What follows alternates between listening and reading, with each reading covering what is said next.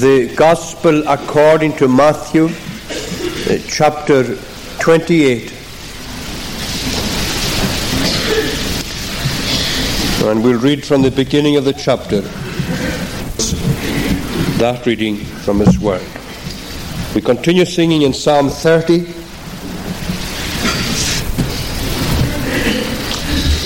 We'll continue reading in the Gospel according to Mark, chapter 16, from the beginning. 4. Reading from the beginning.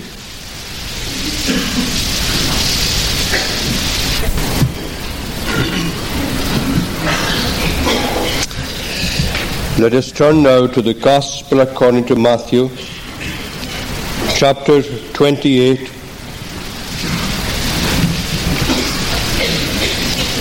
and we may read from verse 5.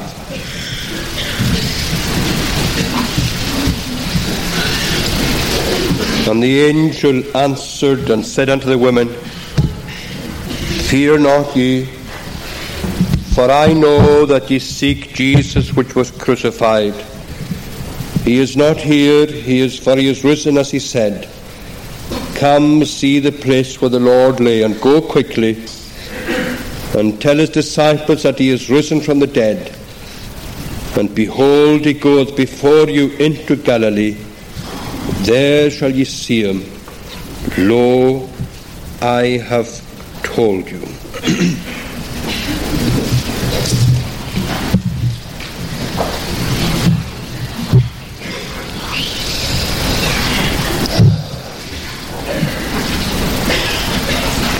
Now in the weeks leading up to the end of the year, we tried to study here Sabbath evenings some of the teachings that the Gospel writers bring before us relating to the death and to the burial of our Lord. And tonight I would like to make a start with you on a short study for a few weeks on the teaching that we have in the Word of God, particularly in the Gospels, concerning the resurrection of our Lord from the dead. You know that the very existence of the Christian church depends upon the resurrection of our Lord, because a dead Christ could never have been the basis of a living church.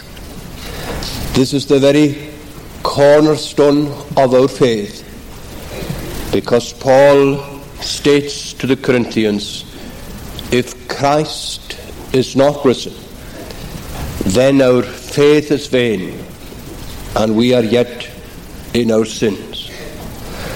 And if he has not risen, we have no hope at all concerning our own resurrection from the dead.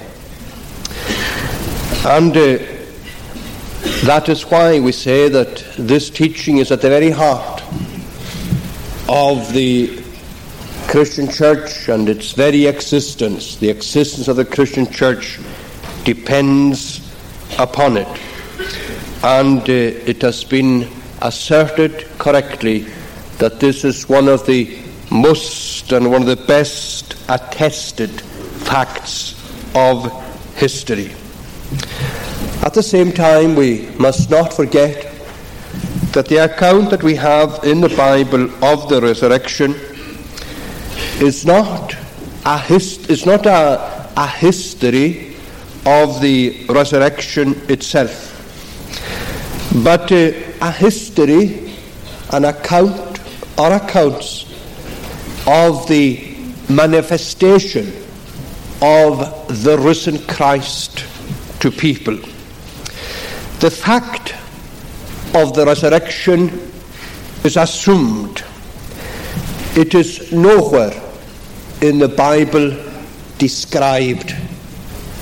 Nowhere are we told how the Lord actually arose.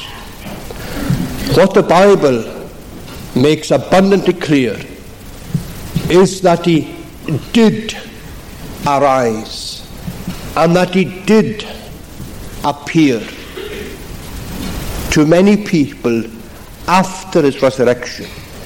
And it is the record of these appearances that becomes the subject of our study here for the next few weeks. The event itself was believed not because anybody saw him rising from the dead, but because he was seen after he had risen from the dead. As a matter of fact, I suppose that it could be argued that the people who saw the miraculous events which attended the resurrection of our Lord from the dead, because we read that there was also an earthquake at his resurrection as there was at his death.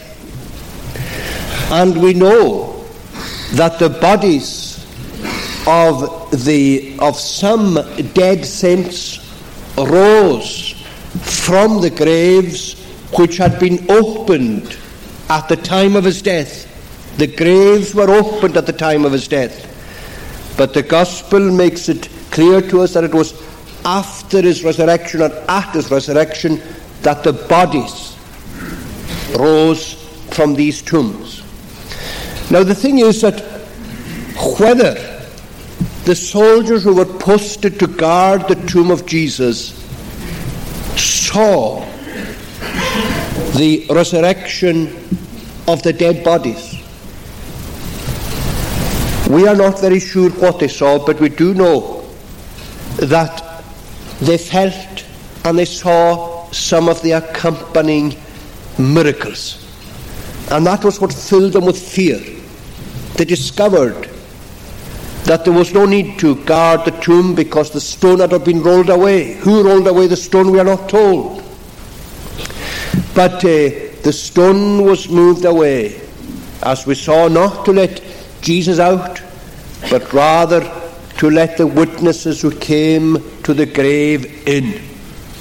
And the interesting thing is that it was the enemies of the Lord who were the first witnesses of the phenomena that attended his resurrection from the grave.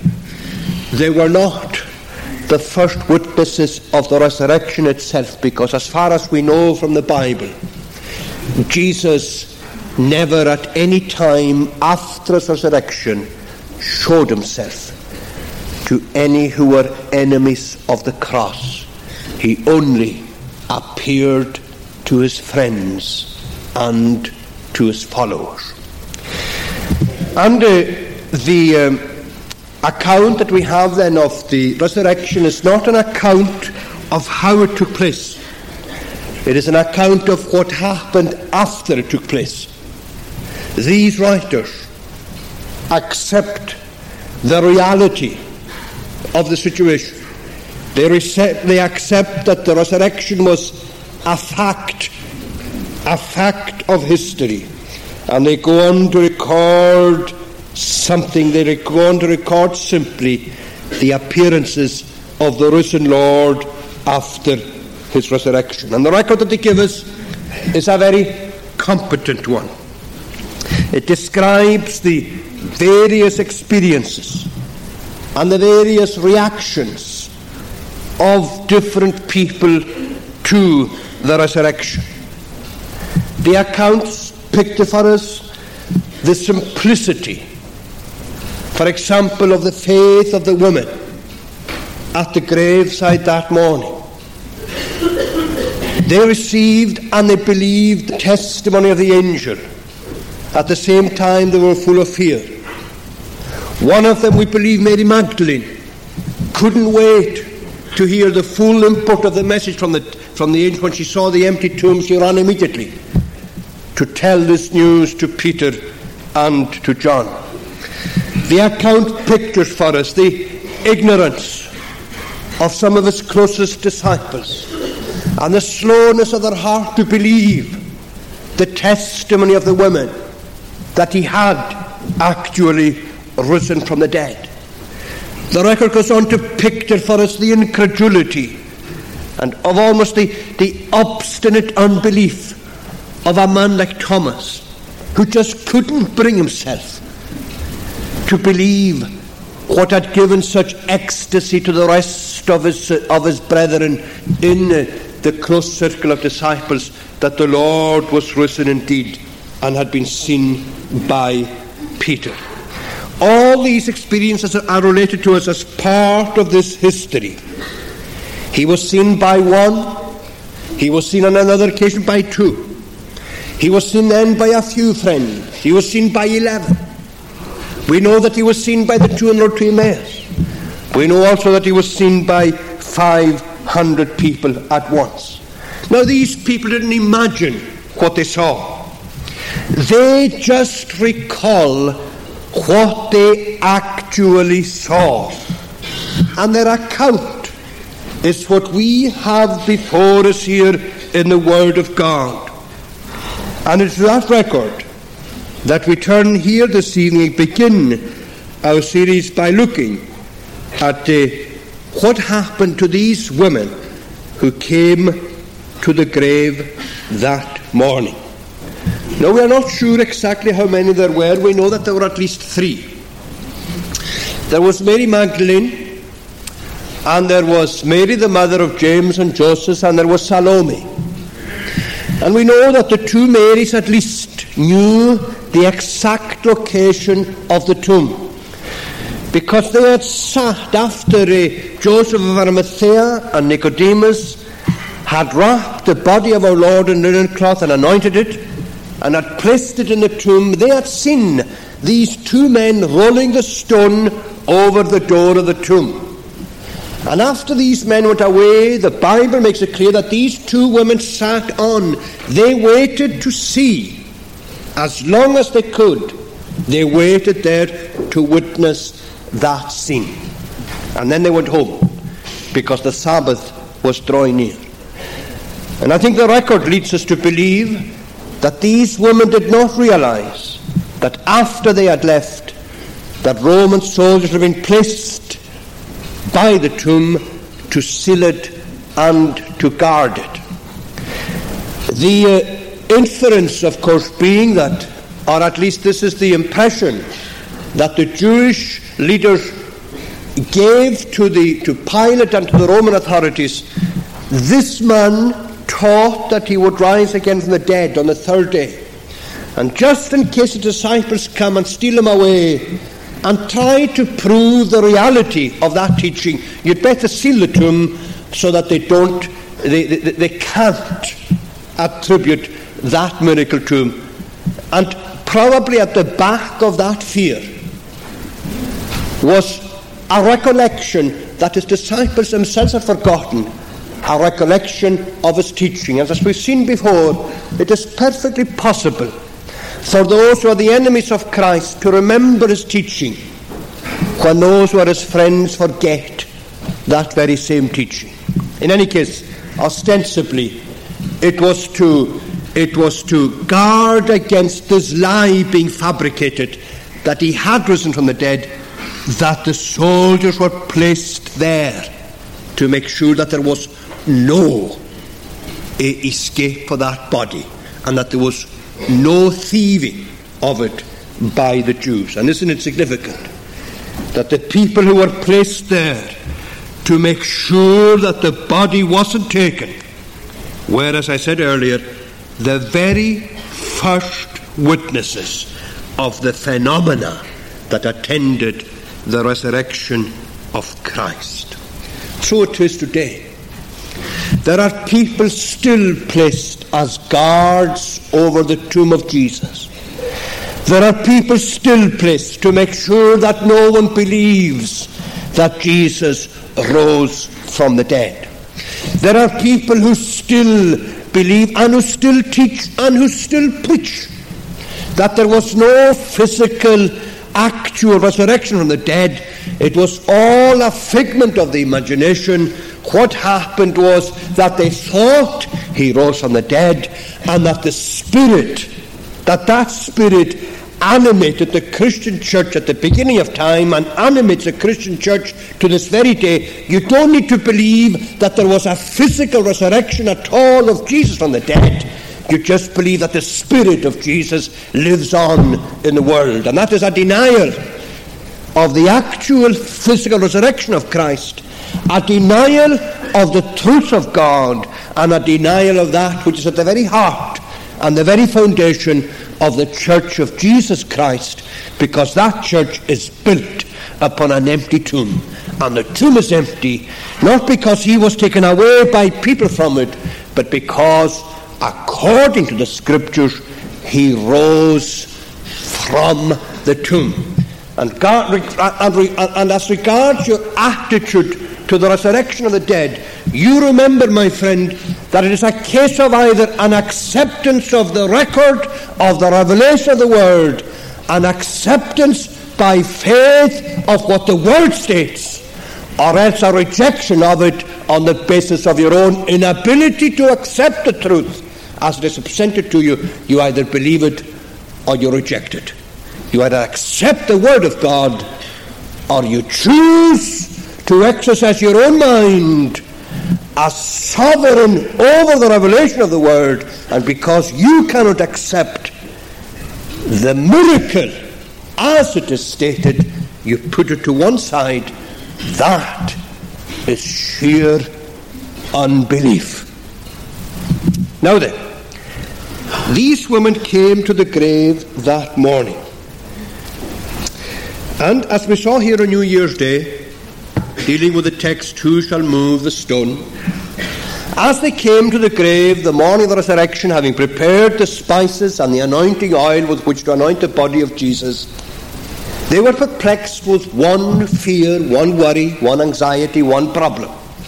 Who was going to move the stone? Now you know that, remember that they had seen the stone rolled over the door of the tomb. And they realized that that stone was beyond their ability to move. It was beyond their strength. They just couldn't do it. That was the only thing that bothered them in that eerie, early morning light. It's obvious that they knew nothing about the Roman soldiers watching the grave. But the point is that when they reached there, their fears were removed regarding the stone. It had already been moved. There was no sign of the soldiers. They had fled with fear, and they had gone, as we read here in Matthew, they had gone to their superiors with this tale. And then they hatched the plot by which they would try to deceive the people and try to prove that the resurrection had not taken place at all. Well, when the woman got there, the stone was moved away. And they found that two angels sitting there. Now, of course, Matthew and Mark refer to it as two, and as one rather, and Luke tells us there were two. Now, of course, some people say that's a contradiction. There's the Bible contradicting itself. No, it isn't the Bible contradicting itself at all.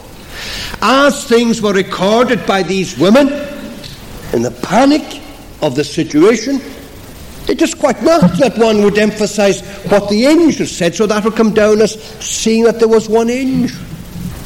The others were taken in more. You see, if two or three people witness the same event, no one sees it exactly the same as the other person. These people, some of them saw one angel. Others saw the two angels sitting there. There is no contradiction here at all in the Word of God. Sorry to disappoint you if it be that you're looking for contradictions in the truth. But the purpose of our study here tonight is to look very briefly at the message that these angels had for the women. The angel answered and said unto the women, Fear not ye, for I know that ye seek Jesus which was crucified. He is not here, for he is risen, as he said. Come, see the place where the Lord lay, and go quickly and tell his disciples that he is risen from the dead.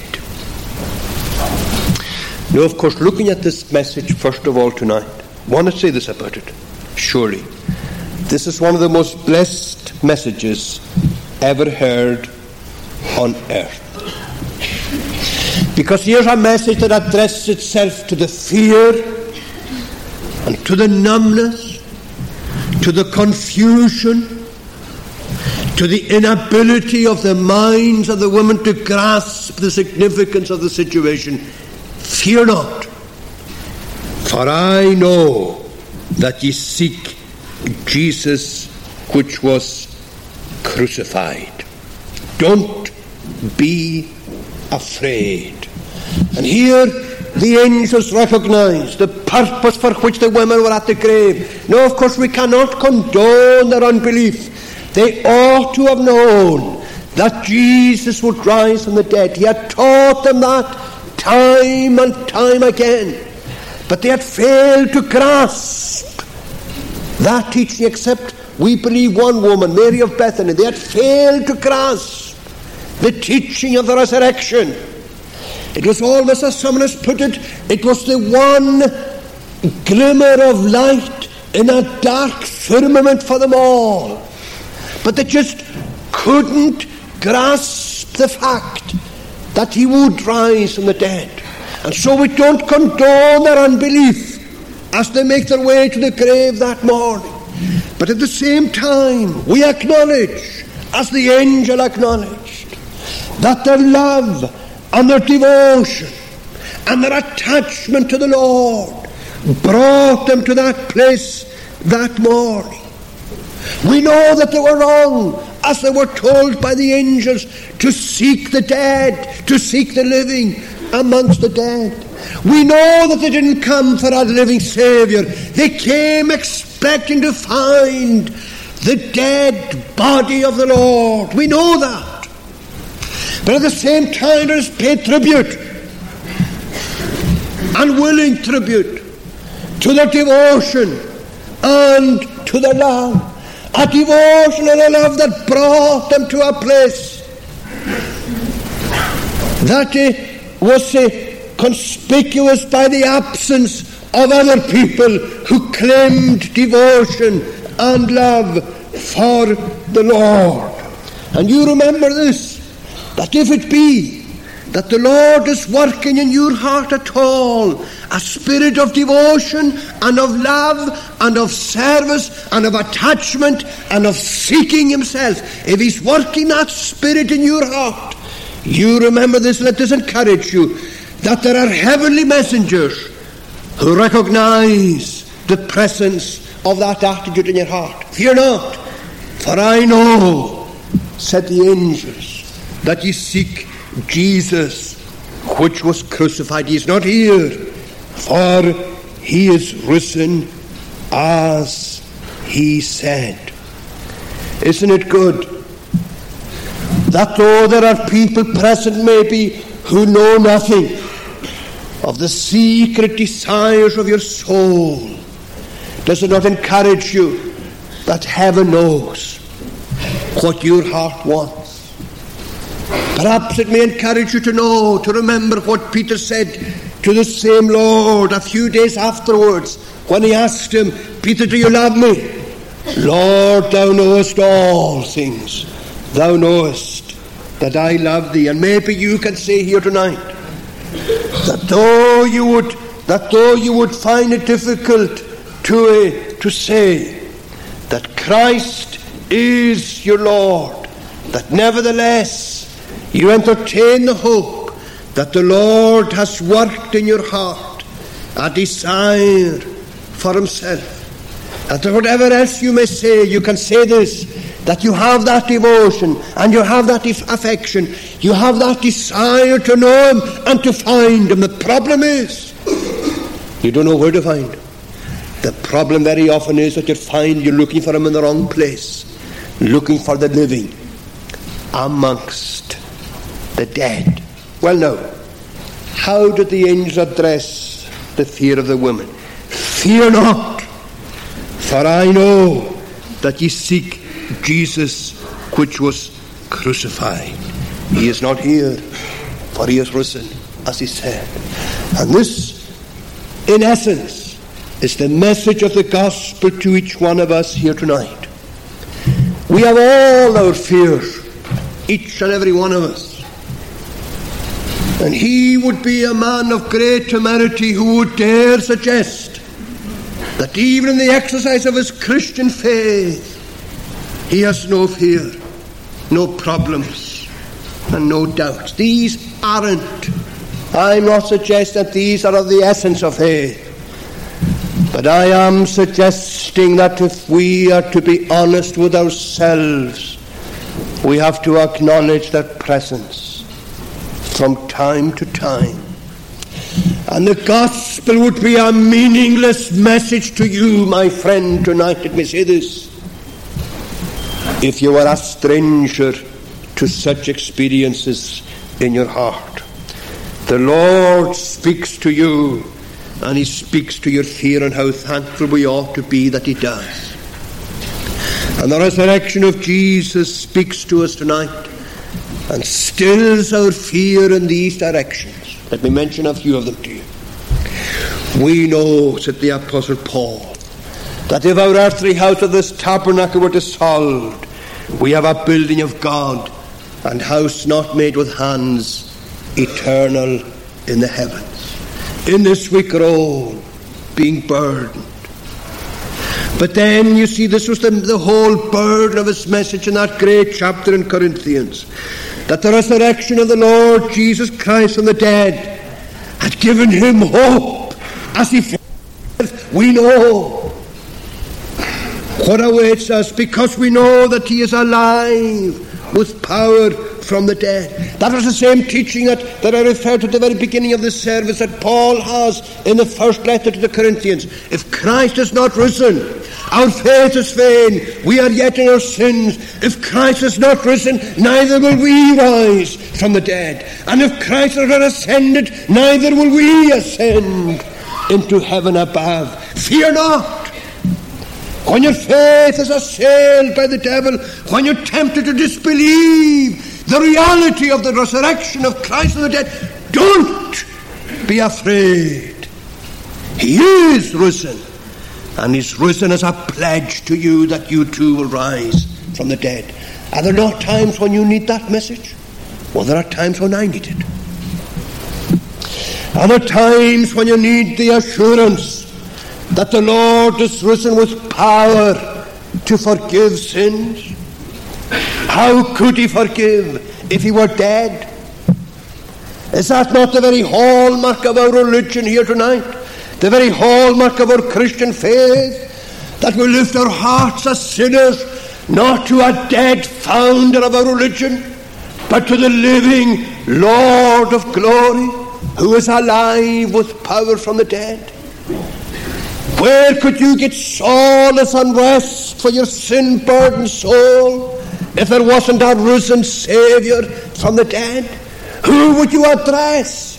Who would you come to? Who could you have confidence in? He is crucified, but he's risen from the dead. Don't be afraid. He died for our sins. He rose for our justification. And as a sin-burdened soul tonight, you can lift your heart to him and know that he has power to forgive, and know that he has the ability to save, and know that he is alive as one who has completed that work, as one who has satisfied the justice of God. Know that he reigns as the living Lord and Savior. Let me remind you just of one instance of this in the Bible.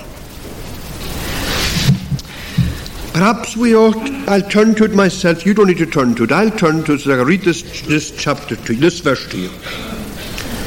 And I'll remind you of the context. Paul was facing death. And he was leaving behind him in this world a young, timid man called Timothy, to take over the work of guiding the then Christian church. Now that man was a diffident kind of individual. He was, you know that there are some people who have great strength of character. The moment you see them, you know that they're strong men and they're what we call pushy. They're not afraid to say things or to go anywhere. Timothy was the exact opposite. And on his shoulders was being placed the burden and the responsibility of leading the church after the death of Paul. Paul knew this, and he wrote to encourage him. And he says this to him. Timothy, he says, let me remind you of something. Remember this. Jesus Christ of the seed of David was raised from the dead according to my gospel. Why did he say that to Timothy? Well, I've told you. He said it to strengthen his heart, to encourage his mind, to hold him up and to give him confidence and strength in the face of the tremendous responsibility and burden that was falling upon him in the providence of God. And this is the way he was going to strengthen him. Timothy, you remember that Jesus Christ in you nature, the seed of David, is risen from the dead. You remember that he sits enthroned tonight in heaven above, that he has control over the affairs of this world. You have been pushed into the situation, pressed into it, tremendous forces against you, opposing you, but he reigns and he guides and he controls. Fear not, he is risen from the dead.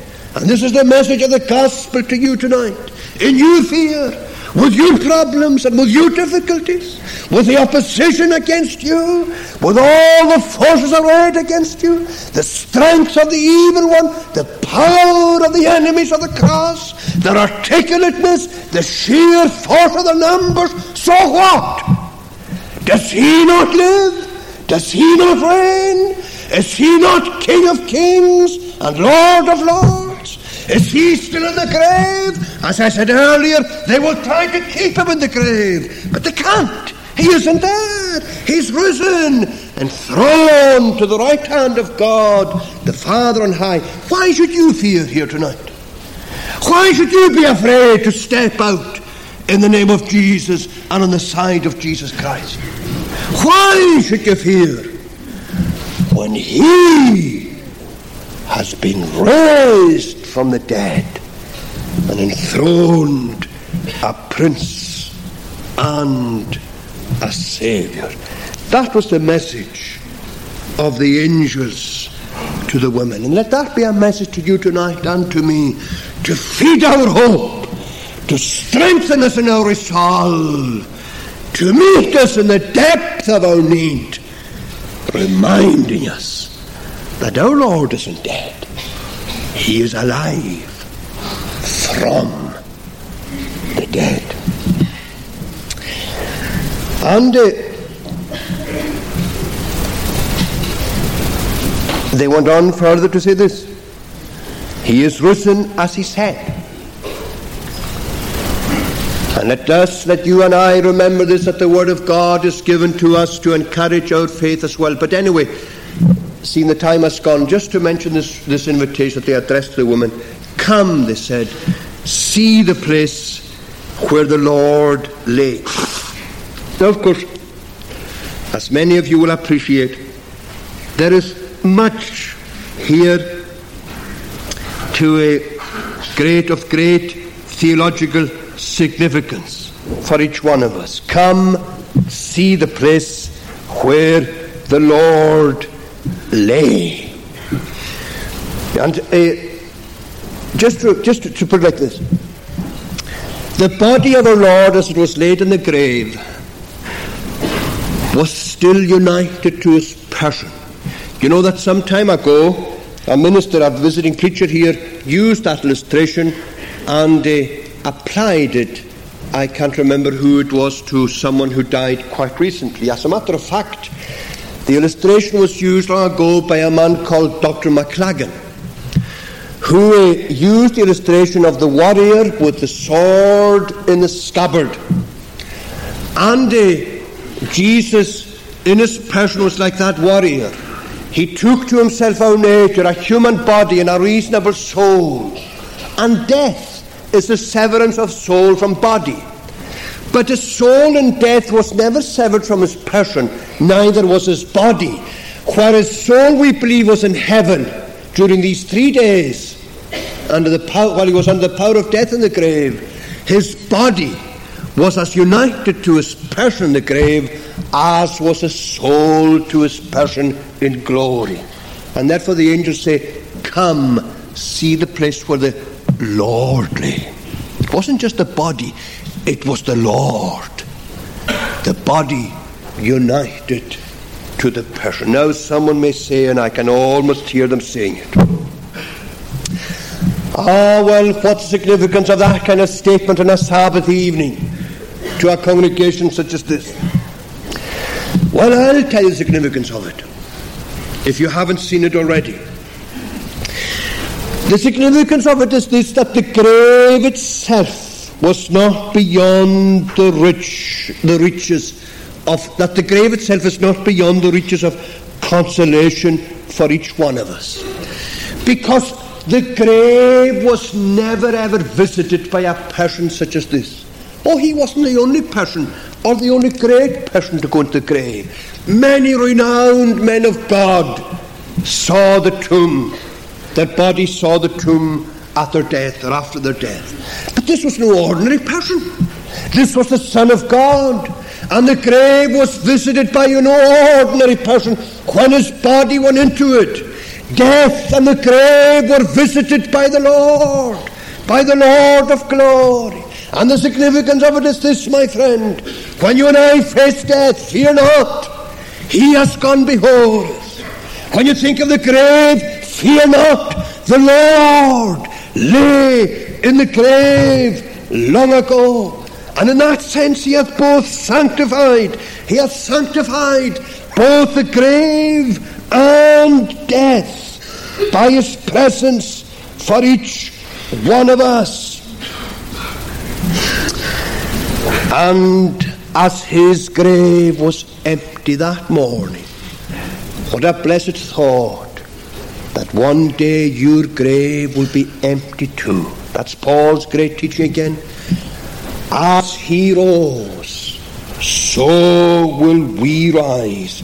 He conquered the death and grave, and he bequeathed that victory to us. Come, see the place where the Lord lay. He was an invitation to these women. Look at the empty grave. Look at it. And think of the significance of its teaching. Its emptiness testifying to its power, testifying to the victory, testifying to the fullness of salvation, testifying to the fullness of hope. The resurrected Lord has given you a hope which embraces not just the salvation of your soul, but the salvation of your body. Not just deliverance from death, but deliverance from the grave. An emptiness which testified of the fullness of his own love, the extent to which he went in his love, to death and to the grave. Come, see the place. It testifies to his faithfulness. Did he not say, do you not remember his words? Did he not say that he would rise from the dead? And the Lord has never broken a promise that he has given. He will fulfill every word that he ever spoke. Come, see this, and let this testify tonight to the feebleness of your faith and to the fear that may dwell in your heart. The Lord is risen. Come and see the evidence. And that is why the gospel tonight and the Christian church which presents the gospel, built on the empty tomb, bids you come and see the evidence the proof, the reality. He is not here. He is risen, as he said. Finally this, go quickly and tell his disciples that he is risen from the dead. The other gospel writers insert something else for us. Go quickly, tell his disciples, and tell Peter that he is risen from the dead. And you may wonder, why this special message to Peter? Well, you know the answer to that question. I don't need to elaborate on it. Because the angel knew that that poor man was somewhere faulting himself for what he had done to the Lord. He had denied his Lord immediately prior to his death in the high priest's hall. He knew that he had fallen, and the angel knew that somewhere that man was still weeping. That man was still burdened. That man was still overcome. That man was still concerned. That man was still full of grief, full of self-loathing, full of shame because of what he had done. He knew that angel knew that man was really bowed down. He was burdened with a load of care. Go and tell that man that he is risen from the dead. And maybe there's that type of man here tonight. Maybe there's someone who is finding fault with himself and who doesn't from time to time. Maybe there's someone who isn't what he or she ought to be on the side of the Lord. Maybe you are faulting yourself for your unfaithfulness and for your lack of steadfastness and lack of love and lack of trust. Well, the gospel comes to you, my friend, as it comes to us all. This is the significance of the gospel. It meets us in every need, speaks to every situation, meets every feeling of the human heart. Are you a Peter here tonight, needing the restoring power of his grace in your life? Here's a message. I have risen from the dead. There's a sense almost when you feel as though there is this sense of anticipation, the angel had said, that Peter will see the evidence of the resurrection, and that Peter will look forward to that time which we know he did have, a private interview with the Lord, of which there is nothing at all recalled or recounted for us in the Word of God. Go and tell. And you know that James goes on to make use of this kind of thing in his own letter when he encourages the Christians of his day to recover those who have fallen away. Those who have fallen away. Is it not the tendency with us that when someone falls away, we tend to stand back and to criticize and to fault ourselves? But that wasn't the message that the angel gave to the women. Go, tell Peter that the Lord is risen indeed. And what a Christian spirit they had. With what alacrity of mind. With what swiftness of feet they went. Go quickly. And they went to tell. As a matter of fact, Mary Magdalene beat them to it. She got to Peter and John first with a message. They have taken away my Lord, and I don't know where they have laid. My friend, how thankful you and I ought to be tonight that the Lord is gracious, and that the Lord comes to us in our need, and that he comes with the offer of forgiveness, and the offer of restoration, and the offer of renewed grace in our need. Go quickly and tell his disciples. Are you thankful tonight that the Lord is risen? Is your hope built on the finished work of Jesus Christ? Well, you've got a message for the world. Go and tell what you believe.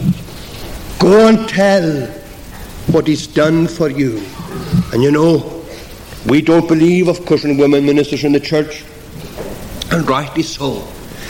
But is it not wonderful that the Lord gave these women a ministry for the very men who were to be the ministers in His church, the very men who were to be the apostles in the church of Jesus Christ? And here were these women sent with this message to animate their faith and to encourage their hope. The Lord is risen indeed. Well, as I said earlier, have you got a message tonight from the Lord with which you can go to people? Go and tell His disciples that He's risen. But I want to leave it at this, because this leads us into the next study. As these women left the angel at the tomb, they went to meet the disciples. Do you remember the history? Do you know your Bible? Do you know what happened as they went to tell the disciples? Do you remember it? Jesus Himself met them. And He said to them, all hail. Go and tell my brethren that I will meet them in Galilee. And that's a wonderfully instructive passage in the Gospels. What does it tell us? It tells us this: if you do what the Lord tells you, if you obey His call, if you accept His invitation, and if you do His bidding, you be assured of this: the Lord will always meet you in the path of obedience. You see, there are some people who say, well, if the Lord would only do this for me, or say this to me, or meet me in this way, I would really do what He's telling. But you see, my friend, that's putting the cart before the horse. It is as you do what He tells you that He meets you. And He met these women on the way as they were obeying the message of the angels. And He said to them, all hail. I'm not very sure what it means, but something like this: every blessing to you. You know, when the Lord wishes every blessing to you, He means it. He will give you everything that He says to you. May the Lord bless you. Every blessing to you, He says. But this is the thing: go and tell my brethren that I will meet them in Galilee. Do you see the significance? The angel said, go and tell His disciples. He says, go and tell my brethren. What a wonder of grace that a sinner should be made a disciple of Christ. Yea, rather, that a sinner should be made a brother of the Lord. That's the case with you tonight. What a message you have to deliver. What a story you have to tell. What a tale you have to unfold. That the Lord is risen, and that in His grace He has appeared to yourself. Let us pray.